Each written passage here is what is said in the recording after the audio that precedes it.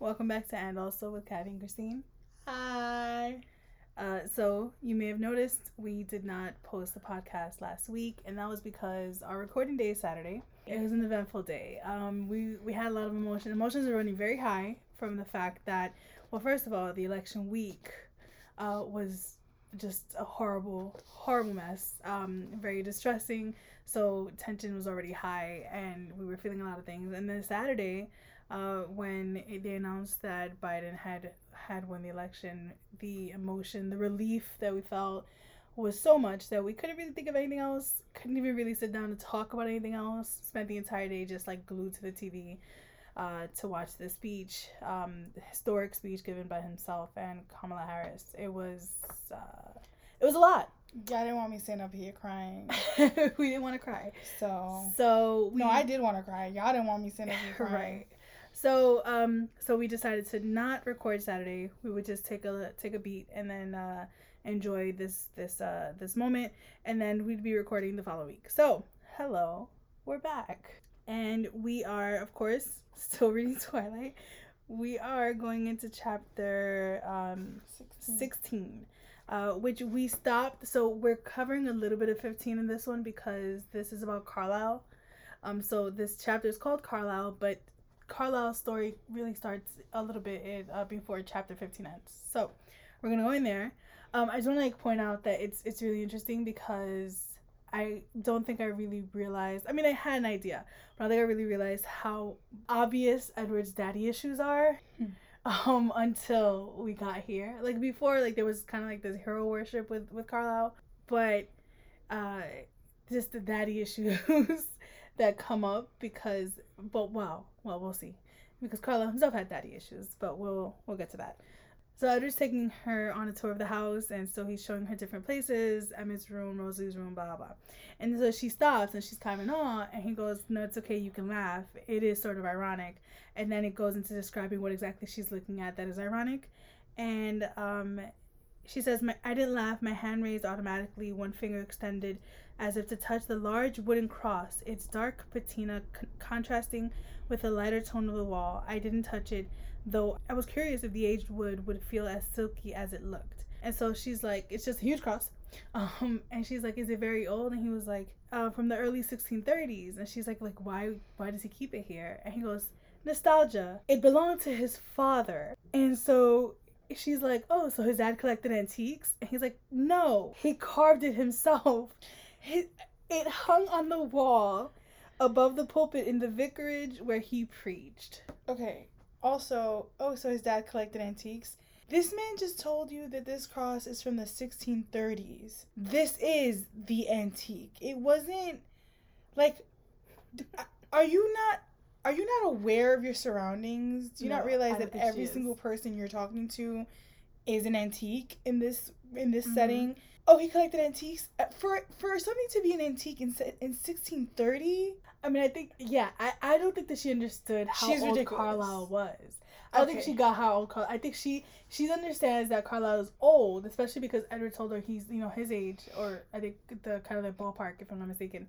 So I think she knows that Carlisle is old, but 1630s old, I don't think she thinks he's like that old. Okay. And so she's like, oh, so he collected antiques. She's thinking Carlisle's dad from the 1800s was collecting antiques from the 1630s. Right. And for her to be like, no, he carved this himself. She's like, hold up a second. Pump your brakes. What? Yeah. And so that's when she goes, wait, how old is Carlisle?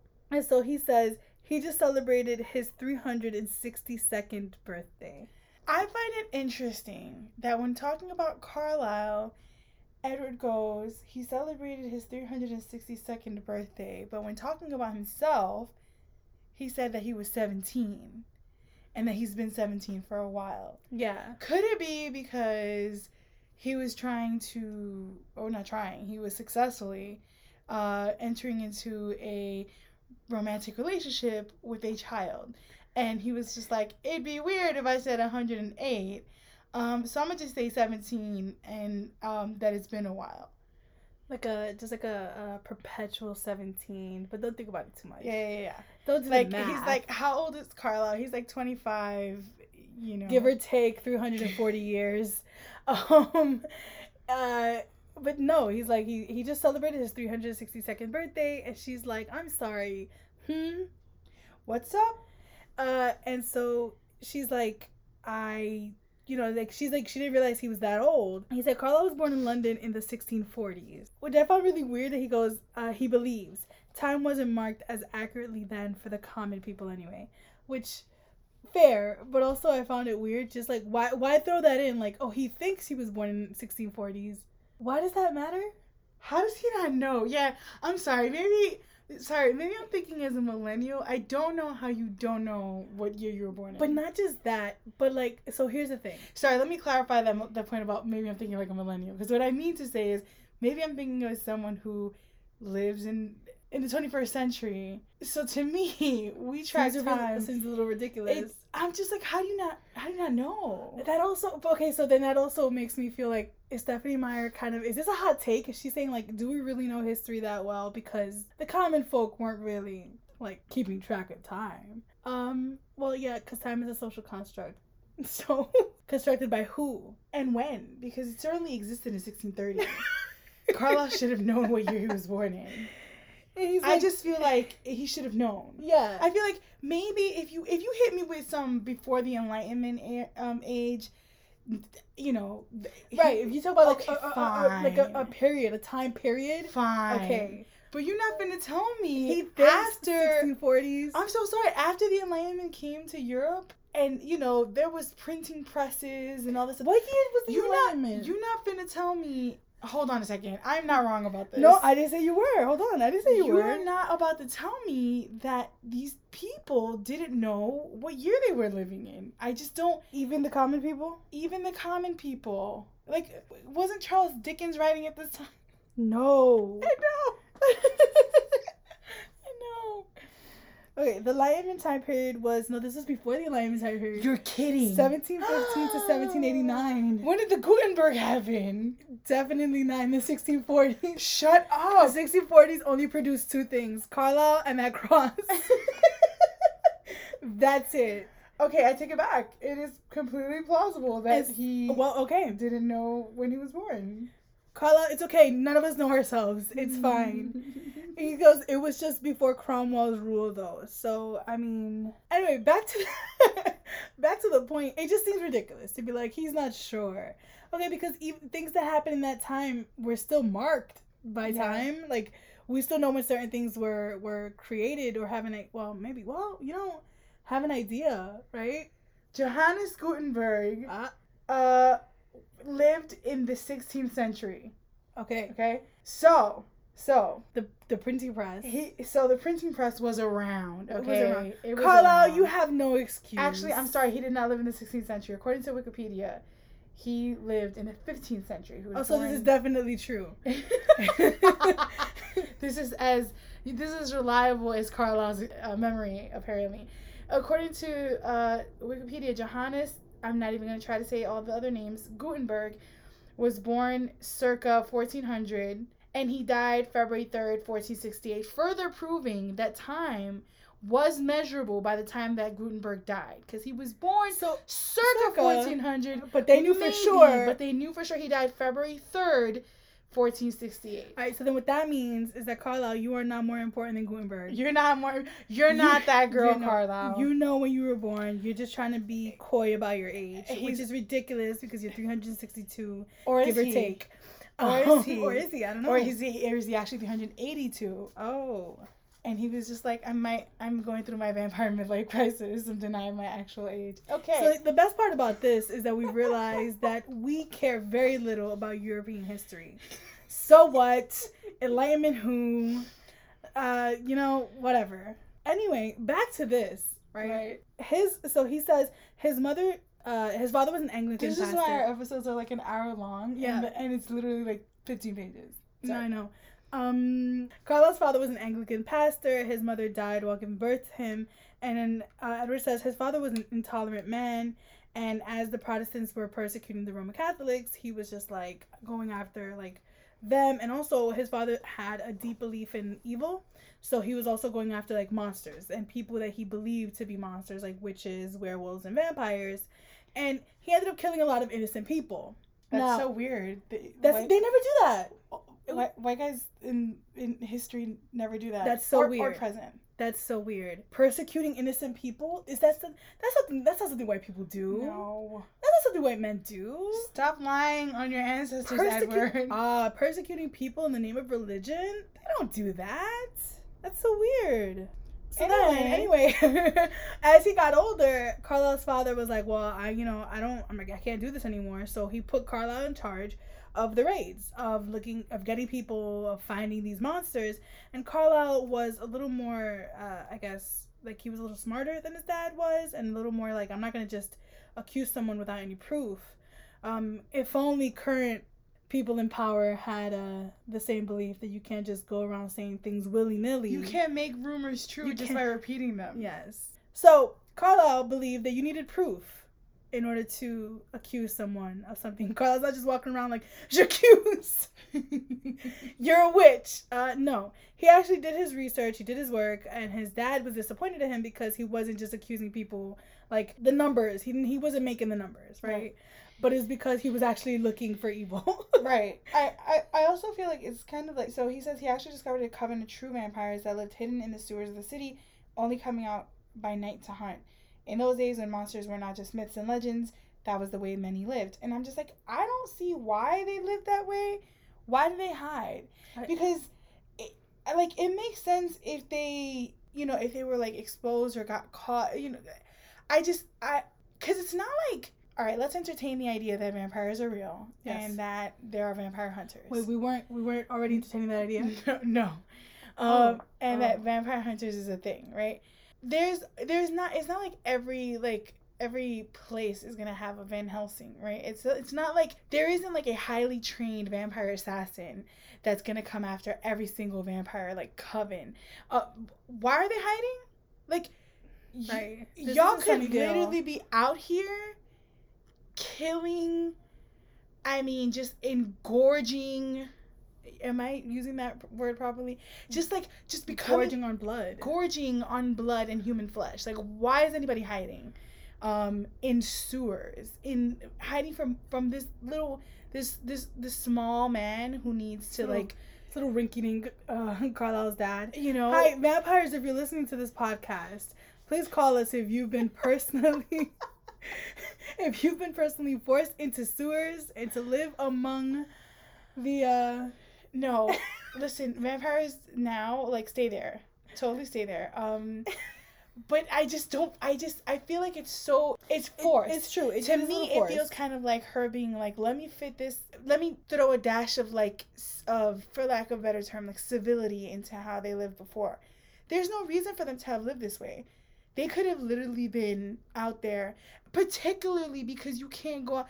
There's a very specific way to kill them. Okay, yeah. There's a very... Hold on. Sorry. It's very particular how you have to kill these vampires.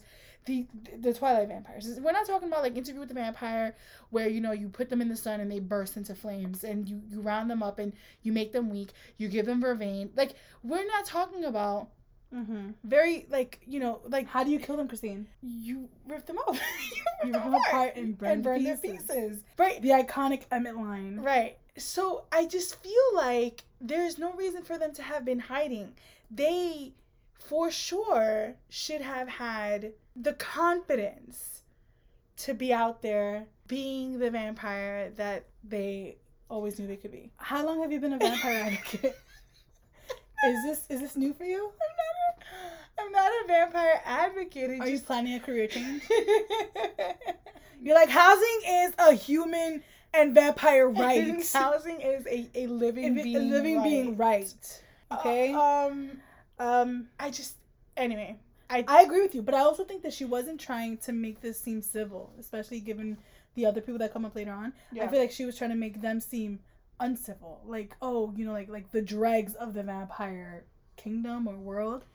And so I think that she was trying to make them seem like less than, to show that Carlisle overcame all that and didn't allow himself to be kind of forced into the shadows the way that they were. Debased. Yeah. Yes. I also find it hilarious. A hunter becomes a vampire. I like that storyline. very funny. Yes. It's very funny. Like, very. Who knew that following vampires into their sewers where they lived and waiting for them to come out when you had what? This is the 1660s, maybe not. We're not sure. And you had what, like sticks? Like, how funny. Not even very good sticks. Right. How funny it is that you went there thinking you went with a mob, right? They had like pitchforks and fire. Attitude. Yeah, and what? Attitude. Hey, buddy, not in our city. These Londoners are like, not in my backyard, vampires. So, like, that whole thing, who knew that was gonna happen? Like, who knew that, And then not me. So then of course, the vampire comes out. He's weak because he's so thirsty. Wonderful. Carlisle and the gang chase him, and he turns because he could have outrun them, but Edward says he was like too hungry, so he turns around. He descends on Carlisle, but the crowd was right behind them, so he turns around to protect himself. He kills like 2 people and runs off with the 3rd. Nobody bothers to check on Carl because Carl's in the house. That's what I call him. Sorry. Nobody bothers to check on Carlisle because they figure he's dead. So Carlisle, when they go there, what a shame. They all chase the vampire, and Carlisle like drags himself. Okay, so this is what he says. Carlisle knew what his father would do. The bodies would be burned. Anything infected by the monster must be destroyed. Carlisle acted instinctively to save his own life. He crawled away from the alley while the mob followed the fiend and his victim. He hid in a cellar, buried himself in rotting potatoes for 3 days. So then this is when we go into, okay, so he was like, do you have some more questions? She's like, I do. And so then he tells her, okay, let's go talk to Carlisle. So he takes her to Carlisle's study, to his office. And so she comes in and there's books everywhere. And oh my gosh, Carlisle reads. Like, he's 362, allegedly. He definitely should have a lot of books. Like, what are you doing with your time if you're not? And he's not eating people, right? Yeah. So... I mean, honestly, if you're not eating people or reading, what are you doing? What are you doing? Oh, you're the doctor at the local hospital? You're the owner of the local hospital? The only doctor? Wow, okay. So, I hate the wood panels in this house. Oh, yeah, it's Why so dated. The walls? It's dated. Why do the walls have wood panels? Right. Is this a log cabin? Did Abraham Lincoln grow up here? I'm so confused about why there are wooden panels on the walls. It's just that even, she wrote this in 2005, even in 2005 this was dated. Yeah. Like, this was some 80s, this was like, the way that she describes this house is like how, like a basement party for like somebody's first boy girl party. Yeah, I was just where they do like 7, like they spin the bottle or whatever. Mm-hmm. That's in somebody's basement, in like a recent divorcee's basement. I feel like it is very dated. And the thing that's weird about it is it's like the backside of the house, she says it's all glass, so it's all window, which is so that is a modern look. How do you mix that with those wood panels? Yeah, it's weird. But it's like it's a plantation home on the front. It's wooden panel 80s inside, like, and a white kitchen, a white, like, everything in the first floor, various shades of white. Mm-hmm. And then glass, just straight windows. What? The entire backside is just windows. What? Ceiling like, to floor. I like, what must her house look like? I don't know, but like that. What must Stephanie's house look like? I don't know, but the thing is, like, the windows, that is a modern. The look. Windows for sure is a modern look, but together with everything else, it's crazy. Like a cacophony of design. Yeah. Why is this happening? Yeah. Why is this happening? Are you okay? Esme, are you good? Like, who is designing this? And like, blink once if they're doing it against your will. Like, are y'all good? Do you need somebody to come in and, like, I don't understand. If they drank human blood, they would know better. They would have some style or something. They would have. I'm not. And if vampires, all right, you're not advocating for mythical creatures to kill people? Good. I'm very glad you clarified that. So he goes, oh, I was like, for the second time this episode, I was like, not. Not real. Not that vampires are real. He goes, I wanted to show Bella some of our history. Well, your history. And she's like, we didn't mean to disturb you. He was like, no, not at all. Where are you going to start? And he goes, oh. And so Edward, like, turns her around to, like, face there's a wall that's covered in framed pictures. So he shows her a picture, and he goes, London in the 1650s, Edward said. The London of my youth, Carlisle added. I think, possibly. From a few feet away. And so then he goes, will you tell the story? Edward asked. And that is the daddy issue hero worship. Like, the way he said, will you tell the story? I could just imagine him, like, turning to Carl, like, please, Daddy, tell the story. Like, I'm sorry, that sound was supposed to be, like, a simpering sigh. Please, Daddy, tell the story. That's Bella. Yeah. So I was like, I don't want to hear Kyle tell the story. I want to hear you tell the story. Right. And so then he was like, I would. Okay, first of all, when they came in, he was reading this book, and she says it was like this very thick book that he was reading. He put his bookmark in it. He goes, I would, but I'm actually running a bit late. The hospital called this morning. Dr. Snow is taking a sick day. Besides, you know the stories as well as I do. So if Dr. Snow called out sick, and you knew about it from the morning, what are you doing in your study reading a book? He got so lost in the story. He was like, oh, wait a minute. What time is it? You probably lived it. What are you talking about? Like... He's not sure. He's trying to remember. Carlos having a fugue. Fugues aren't funny. Fugues aren't funny. So...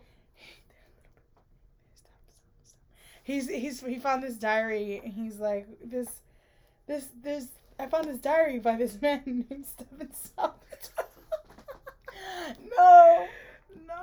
Wait, no. When did Stephen? No.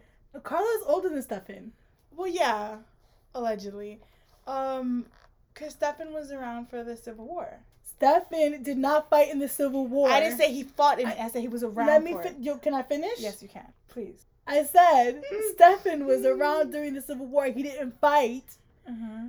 So that's obviously later than Carlisle. I never said he fought. I know there's only one Salvatore that fought in the Civil War.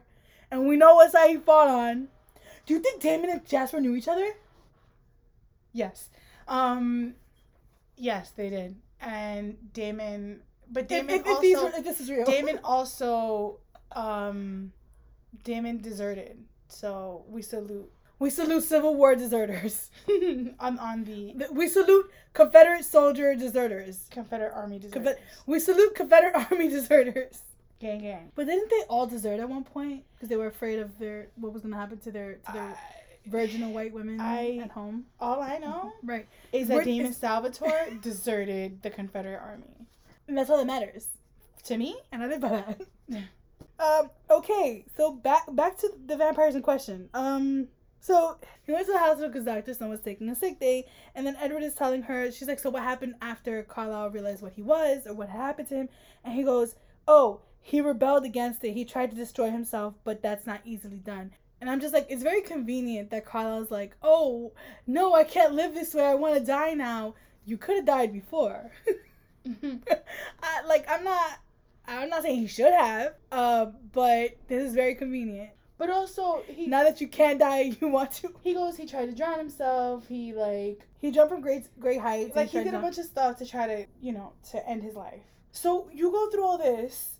Right. You go through all of this, like, torture and torment about, like, who you are, what you are now, and, like, feeling like I don't want to be this thing. And your solution, or, like, your great idea, is to make other people into this thing that you yourself don't even want to be. That you yourself spent all this time trying to kill yourself over. Okay, great. That sounds about right. And so then he goes, but he was so repelled by himself. And so he said the instinct is more powerful when you first turn to just eat people, right? He goes, but he was so repelled by himself that he had the strength to try to kill himself with starvation. And again, this is my question, like, why is he so special? And then it hit me. Power of positive thinking. This is where Edward learned it from. Mm-hmm. Edward decided he wasn't going to kill Bella, and so he did it. Carlisle decided he wasn't going to eat people, and so he didn't. Right, but wasn't Carlisle's, the thing that they brought over from their human life, wasn't Carlisle's compassion, or what was it? It was like his ability to, like, care about people. It was something like that. I don't remember exactly what it was. I'll find it. Okay. Oh, Carlisle wow. brought his compassion. So I think if we're positing, right, that each vampire brings over with them something from their human life that is heightened now with their vampire powers, and what he brought over with him was his compassion, then that means that his compassion for other people was strong enough, as it was heightened by his vampire powers, to stop him from eating people. Which I understand, but also hunger. I mean, hunger is powerful in humans, so I can't imagine in vampires. It must be even stronger, especially when hunger, like it's so closely tied to survival. Yeah, but What she was trying not to do. I also feel like you asked how could he, Okay. and I gave you a very good answer Okay. as to why there's potential for how he could. Okay. And so then he's like, one time he was like super hungry, and he was hiding like in a cave, and some deer passed by, and he like lunged at the deer and he started eating them, and he realized that he regained his strength, and that's when he realized I can have deer, I can have animal instead of humans. And so he goes, he could exist without being a demon. And I'm like, no, is that true though? Is that true? Because he condemned a bunch of y'all to this life Right. that he didn't even want. So is that true? And then he goes, and then he swam to France. And she goes, he swam to France? She gets caught up on like the weirdest Exactly. detail. Like, this man is telling you this man was born in the 1640s approximately, and all this wild history, and what you get caught on is that he swam to France. Yeah. And then Edward's like, people swim the channel all the time, Bella. And the way he said, he was like, you idiot. So then she keeps interrupting him, and she was like, no, just keep telling me, I won't interrupt again. And he tells her, but technically we don't need to breathe. And she's like, oh, so you just don't need to breathe. And it's like, girl, they're dead. They're dead, girl. No, they don't need to breathe. Yeah, I feel like, seriously, why is that? She has this thing where he tells her, oh yeah, and this and this and that, and he's telling her like details about who they are, what they're like, and all this other stuff, and she still has like these moments of like shock, and I'm like, he opened with the most shocking. He is a vampire. Yeah. And he drinks people's blood. That is the most shocking. Mm-hmm. Let's not sit here and pretend that anything else he could tell you, confess to you, whatever, from that point on is more shocking than that. Is in any way shocking or surprising past I'm a vampire. I'm a vampire. I'm a vampire. And I drink human blood. I wanted to kill you and drink your blood. Like, I don't know how you can sit there and be like, swim to France when he opened. Y'all don't breathe. When he opened with this thing. Right. No, you're right. And even if the vampire thing and the wanting to have killed, having wanted to kill, you know what I'm saying? You know, even if those two things were not like shocking enough to be like everything else by comparison to this is like meh. The fact that Maz reads people's minds is also pretty ridiculous. Yeah. And like, how are you surprised by anything past that? I don't understand. Yeah. And I just feel like anatomy-wise, biologically, girl, they're dead. They're dead. Like, why is it surprising that they don't breathe? They don't need to breathe. And so then he's like telling her all this stuff. He goes, I'm still waiting for it to happen. And she said, for what to happen? He's like, for you to run away from me, screaming as you go. He goes, I won't stop you. I want this to happen because I want you to be safe.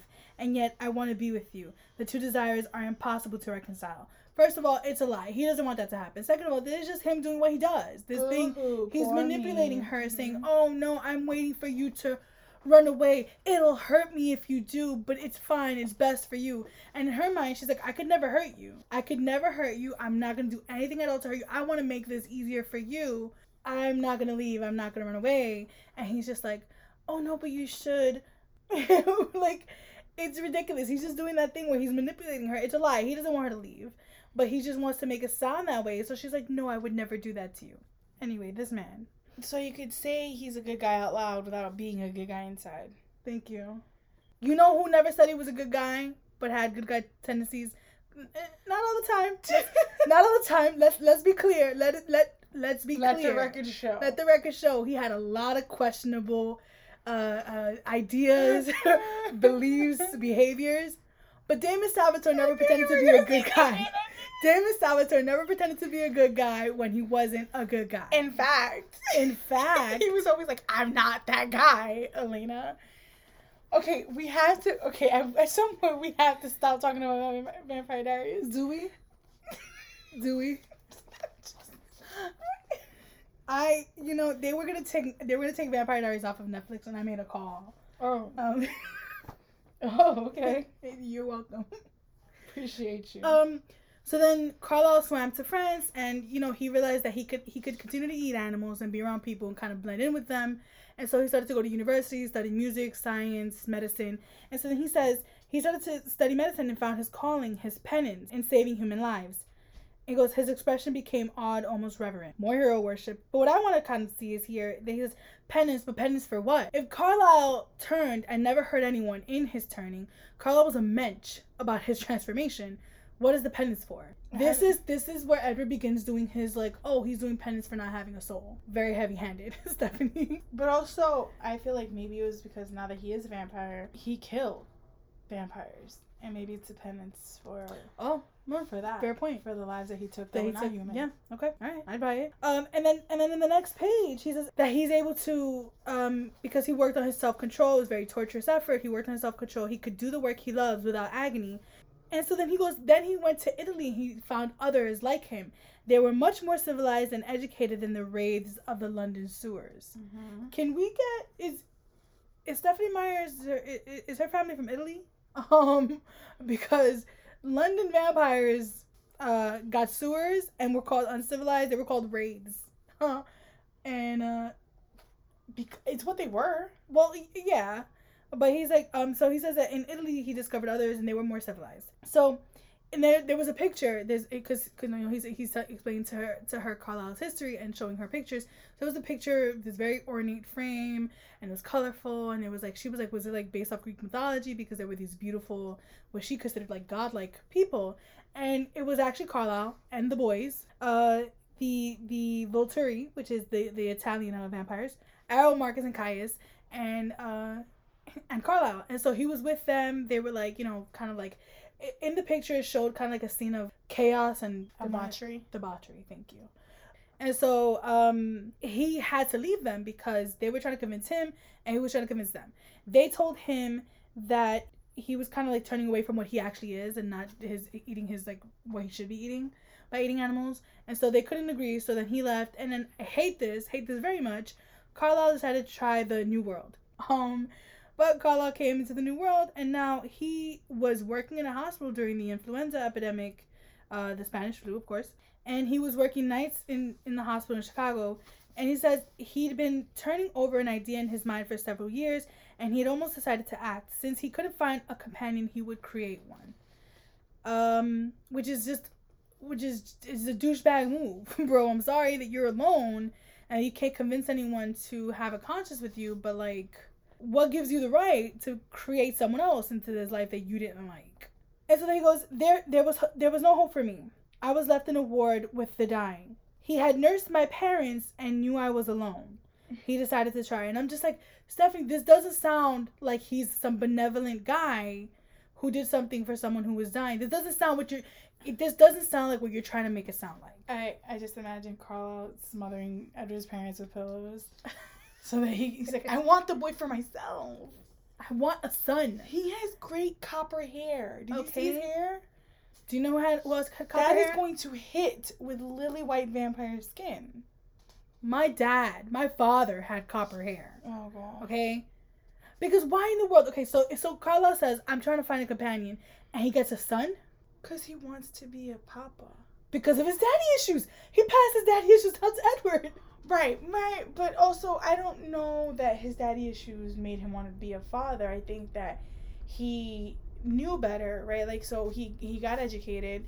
He knew now that there's a better way to live, essentially, and he wanted to pass that on. So he wanted to be he wanted a progeny. He wanted someone to then, and I don't think that that's rooted in like my dad was a bad dad, so I want to be a good dad. I think it's rooted in like I want to be able to teach someone else what I know I know you're gonna be like, stop, but could it be that because he couldn't get someone to go along and enter into this life with him, he couldn't teach this and couldn't teach loyalty, or he couldn't gain loyalty from someone else. He could teach it though. Like you can't like buy that kind of loyalty, but if you create someone, right, and you teach them from their like you know. But if that were the case, then Edward never would have left. That's true. That's true. Okay. And Edward did leave. Yeah. So I mean, I guess. So your argument, you're saying that you don't think it's about daddy issues. I don't think Carlisle had daddy issues. Really? I don't. I think that Carlisle had. But okay, so the huge cross that his father. I think that's his own thing of like. His history. I think you can remember the past without having unresolved feelings about the past. What? I know, it's wild. What? Yeah. Where they do that at? I don't know. I think that you don't necessarily have. That's the most mythical thing I've read so far in this entire stories. I'll buy the vampires. I'll buy the werewolves, but you can remember the past without feeling these unresolved feelings. What? And even if you have unresolved feelings about it, I don't think that it has to stop you from moving forward. What? I'm just saying. What? You're like, who are you? Is this? Are you writing? This is like a companion mythology book to go along with this. I'm writing the like a companion book about mental health for vampires. Oh, I see, and now I understand. The advocacy is coming through now. I understand now. Okay. Well, I'll buy it. Mm-hmm. I'll buy it once you write it. I think Edward definitely has daddy issues, but in a way, I don't think it is necessarily daddy issues specifically. I think it's that he doesn't really have any kind of recollection of his parents, mm-hmm. and that may go back to the fact that, like, whether it's because of poverty, whatever the reason is, there might have been like he lived in the 19 whenever. Kids were out working. Like kids had full-time jobs by the time they were like 8, so like. He might not have had an actual relationship with his parents. So he doesn't remember them. He knows that they died of the Spanish flu. Mm-hmm. But as far as parents go and like Carlisle's relationship in a loving, caring, and like looking out for you kind of way, what we know is that Carlisle is what that is who that was for him. So I don't know that it's necessarily daddy issues. I think it's just kind of like, Can we agree that it's like daddy issue adjacent? For sure. And I'm also not saying that it's not daddy issues, but I'm just saying that that this idea of like my dad is the best isn't automatic. Not all my dad is the best are daddy issues. Okay, got it. But so do you think that it could be that his idea of Carlisle being the best is because he left him for a time, and like that guilt of having left him? I think it's not just the guilt, it's also the like, bro, this is hard work, and he did it. He did it on his own. Big ups to Carlisle. He didn't have a support system to help him through that. Yeah. Okay. So yeah, I think that there's a lot of things that sort of factor in, and I think he trusts Carlisle implicitly. Do you think he trusts Carlisle implicitly because he can read Carlisle's mind? Could be. So he knows that this is a genuinely good guy. Right. Because he said, he goes, in his mind, he's a genuine, because like he says, I saw his perfect sincerity, he called it. Right. So like, I guess it does help that he could read his mind. I mean, that he knows that it's not coming from a bad place. Yeah. Whatever it is that he's telling him and what he's like instructing him to do. To be perfectly clear, Carlisle is still trash for having turned people without their consent. Yeah. But I think that he is able to see that he is genuine in his care and in his Yeah, so like the turning them aside, like putting that aside for a minute, the instructing them his how to leadership live. of them, right? Got it. Is genuine, and sincere, and I think Mm-hmm. he sees that and he respects it. Okay, I agree. And so then he goes. So he talks. We started being like, sorry, this sort of pivoted into being like, no, Carlisle's still trash. He's still trash. Yes. But I can see the virtue. Yeah. I can see some of the virtues that he has. I still feel like Edward idolizes him too much. I feel like what I find interesting is that anyone who listens to this can tell very clearly, can tell very plainly, like how you approach something like this in a character and how I approach it. Like I'll be like, I mean, You're like, there's nuance. And I'm like, there's not no nuance. He bad or he good, period. Right. My therapist told me that too. So he tells her, you know, like he left Carlisle for a little while. He had like a rebellious teen stage. He left him, and he goes, I thought that I would be exempt from, like, you know, the depression that came with having a conscience, but so when he started to eat people, he did eat people. When he started to do that, he went after the bad guys. So people who he could read their minds, so he knew who was a good person, who knew who was a bad person, and he knew like some, you know, a murderer or a rapist. He was gonna eat those guys. And like, to be honest, like, you know, a social service, right? But a public service. A public service. Not a, okay, a public service. Now, he goes, if I followed a murderer down a dark alley where he stalked a young girl, if I saved her, then surely I wasn't so terrible. Okay, that's his justifications for himself, you know, killing people. Now, she says, I shivered, imagining only too clearly what he described. The alley at night, the frightened girl, the dark man behind her. Kristine? Yes. Did Edward describe the man as dark? No. He described the alley as dark, yes? Yes. Okay. And Stephanie described the alley as a regular alley. Mm-hmm. And the man as what? Dark. Dark. Like, what are we doing here? Yeah.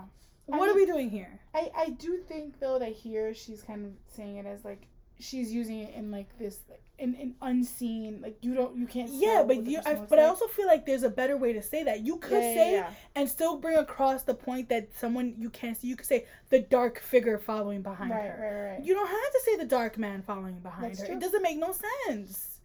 It don't make no sense, Stephanie. Very true. Unless you're trying to say the dark man. You know what I'm saying? Like, you could say dark figure, and dark figure would have been appropriate. Yeah. Because even he didn't specify a man. He said, if I followed a murderer down a dark alley and I saved her, I wasn't so terrible. And she made the distinction, a dark man. Feminist icon Edward. Women can be killers too. Listen. Women can be serial killers and murderers too. It's 2020. I'll stop. It's 2005 where Edward is, and he believes women can be killers too. And he gonna find out. Anyway, and so then he goes, I went back to Carlisle and Esme. And so he goes, he's still giving her the tour. He goes, my room. He informed me, opening the door and pulling me through. And I don't understand, why is he pulling her through the door? I don't get it. She's walking. She's you know. Yeah, but I also think that, you know, like, I see this as, like, he just, like, held her hand through the door. I think that Stephanie Myers just has, like, a very bad way of phrasing these things. What? I don't see that as, like, when I read it, I didn't see it as, like, him literally yanking her through the door. I saw it as, like, him holding her hand and, like, pulling her through, like, just kind of walking in and pulling her along. But I do think that she's not very good at describing things. Yeah, because I saw pulling me through and I'm like, but sir, but why? Yeah. Sir, why? The girl is walking of her own volition to your room. Why the pull?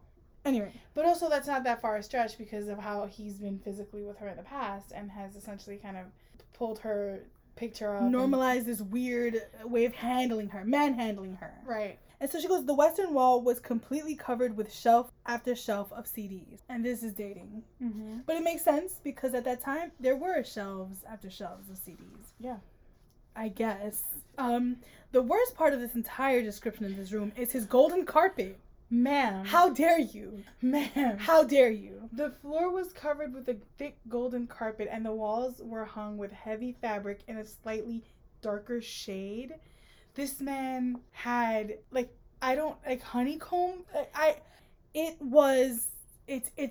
am horrendous. Disgusted. It's horrendous. It's horrible. And look, I am not the pinnacle of, like, fashion, but how dare you? Like, I don't understand.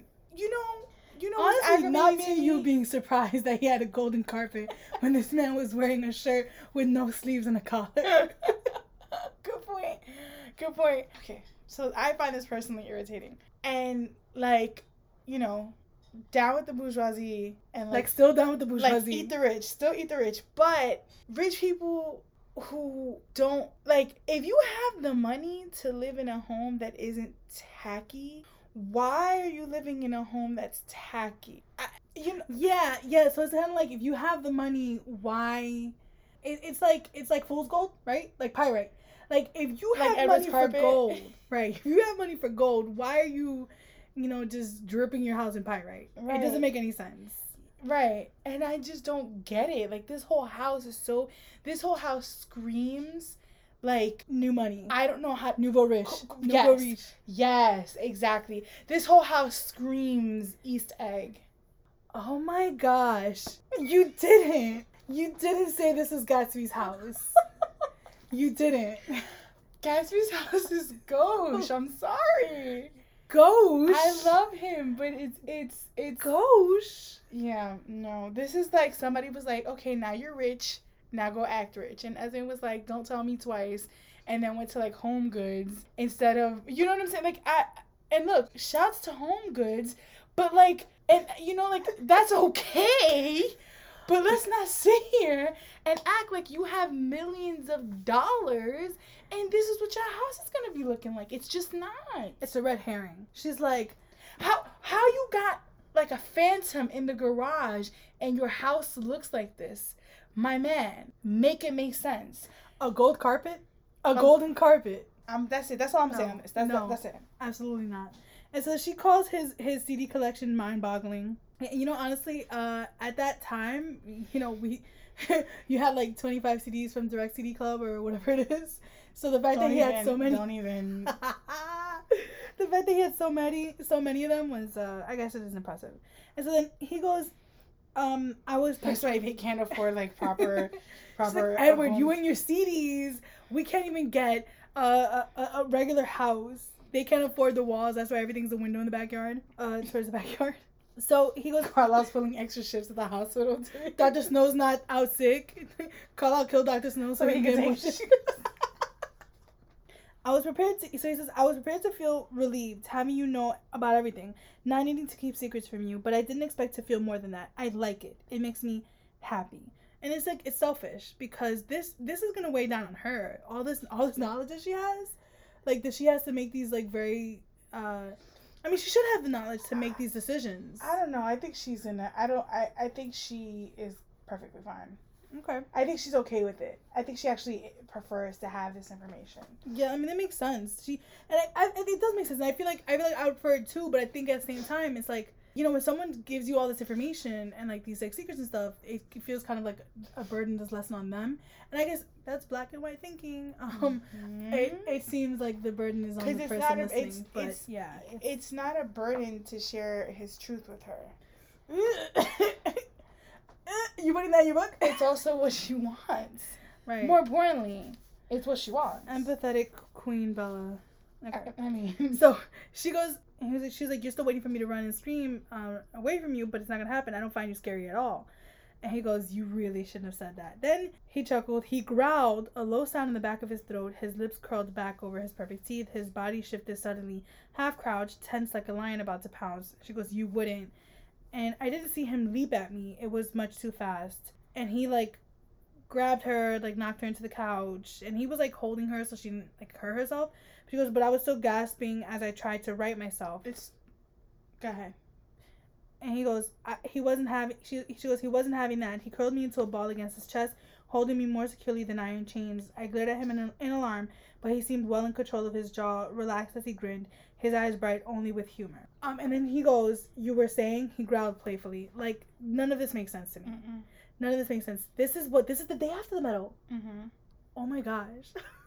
But also, it's just stupid. Listen, I hate this. I hate this whole thing of like, why like playing at attacking her. That's not funny. It's funny. It's not, and it's also an unnecessary risk. It's risky enough being around her. Why would you do that? And then some other stuff that isn't funny. Yeah. Alice is like, can we come in? And she goes, it sounded like you were having Bella for lunch, and we came in to see if you would share, Alice announced. Good one, Alice. No, that's not funny. So he goes, there's going to be a thunderstorm later on. Jasper says there's going to be a thunderstorm later on. Emma wants to play baseball. And then Alice goes, you should, of course, bring Bella. And she goes, I thought I saw Jasper throw a quick glance at her. And he did, because that was a stupid suggestion. And so, first of all, baseball already, that same night, this is all going so fast. But also so slow. Yes. How is it still the same day? Right. But the events happening are very fast. Yeah. Now, also, Alice could see that there was going to be a thunderstorm. She could see that it wasn't going to rain. And then she goes, let's see if Carlisle wants to come. And then Jasper's like if you don't know. Ha ha ha, because she could see the future. But she didn't see the vampires who were also in town coming to play with them after they heard the sound of the vampire baseball. Well, I think that the reason for that might be because they may not have decided. They didn't decide to join the game until they heard the sound of the game. So remember, Alice sees the future, but it all depends on the decisions being made in real time. In real time. Got it. Okay. Yeah. Okay. You're right. Okay. Yeah, that was my last minute. I was like, I don't understand. And she's like, the storm will hit over the town, but we should be dry in the clearing. And Bella's like, sure. And so then she goes like, she's like, what are we gonna play? And Edward goes, you're gonna watch. We're gonna play baseball. She goes, vampires like baseball? And he goes, it's the American pastime. He said with mock solemnity. And like, so what? What that got to do with vampires? American baseball is the American pastime, not fraud voting. Imagine Edward's like, oh, we're gonna go play, America's favorite pastime. And Bella, like imagine like hella woke Bella be like, subjugation of the poor. No, Bella, baseball, jeez. Anyway, that's it. The next chapter is the game. We're gonna go do America's favorite pastime. Bella's like, uphold white supremacy. Yeah, that we're gonna do, but we're also gonna play baseball. We're gonna do that. We'll always do that. So next week we'll be talking about the game. So that's it for now. I guess where did we land on Carlisle being? Is this his villain origin story, or is this just like, is Carlisle just a guy? I think Carlisle is just a guy who made some very questionable choices. I think Carlisle made some decisions that were rooted in two things: seeing other people in need and wanting to be able to meet that need in some way, like people dying, and then also it partly came out of his own trauma of like having lived the last however 100 years alone without anyone to kind of share in that life. So it's not okay. It's no excuse for what he did without consulting with people, and kind of like, and also the fact that he actually like looked for people who weren't going to be missed. It's creepy. That is very creepy. I mean, here's the thing: is that it is creepy, but it's also, is it smart? Yeah, it's smart. It's not just. And I guess if you wanted to make the case for Colin not being a terrible guy, you could sort of look at it as like, if these people were such that would not be missed by anyone, then the argument can be made that like no one would, like, these people, there's no one to carry their memory. Right. He's now, by including them in his family, giving them an opportunity to sort of exist in an important way to other people within his family unit. I don't know if that's the case. I think that like it's still reprehensible what he did in turning people without their consent. But I do think that it wasn't, I don't think it was born from evil. I think it was born from like wanting to help, but also his extreme loneliness and like. Yeah. Okay. Yeah. All right. Well, Kristine's gonna be working on her her thesis about why the vampires are all reacting from a place of trauma, and helping them through her new service, which is going to be vampire counseling. Shut up. Thank you for joining us. Bye. Bye.